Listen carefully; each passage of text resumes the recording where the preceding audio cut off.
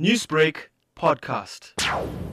Our demand is that the government must intervene decisively and reverse this petrol, which is fuel price, which is very high now and perpetually increasing. That is our demand. We are also saying that the government must reverse VAT, the VAT increase that was imposed to the South Africans. In fact, those are the main demands, but we have also made suggestions and proposals as to what is it exactly that needs done. But Mr. Mkhize, government says that the fuel hikes are controlled by the oil price, which has spiked recently per barrel. This is something that government cannot control. Is that correct?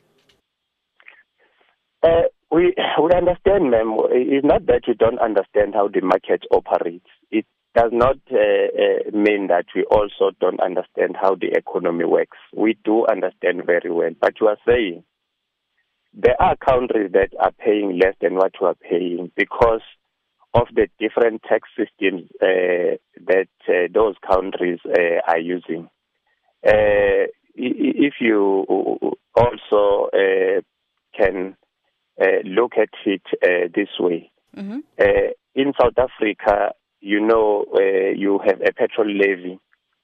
Part of that petrol levy is also used for the road accident fund. And we are saying to the government that they must revisit the petrol levy and also look at the corruption that is taking place in the road accident fund done by some of the law people. We are also saying that the government also need to make sure that it deals decisively with the issue of corruption. Newsbreak, Lotus FM, powered by SABC News.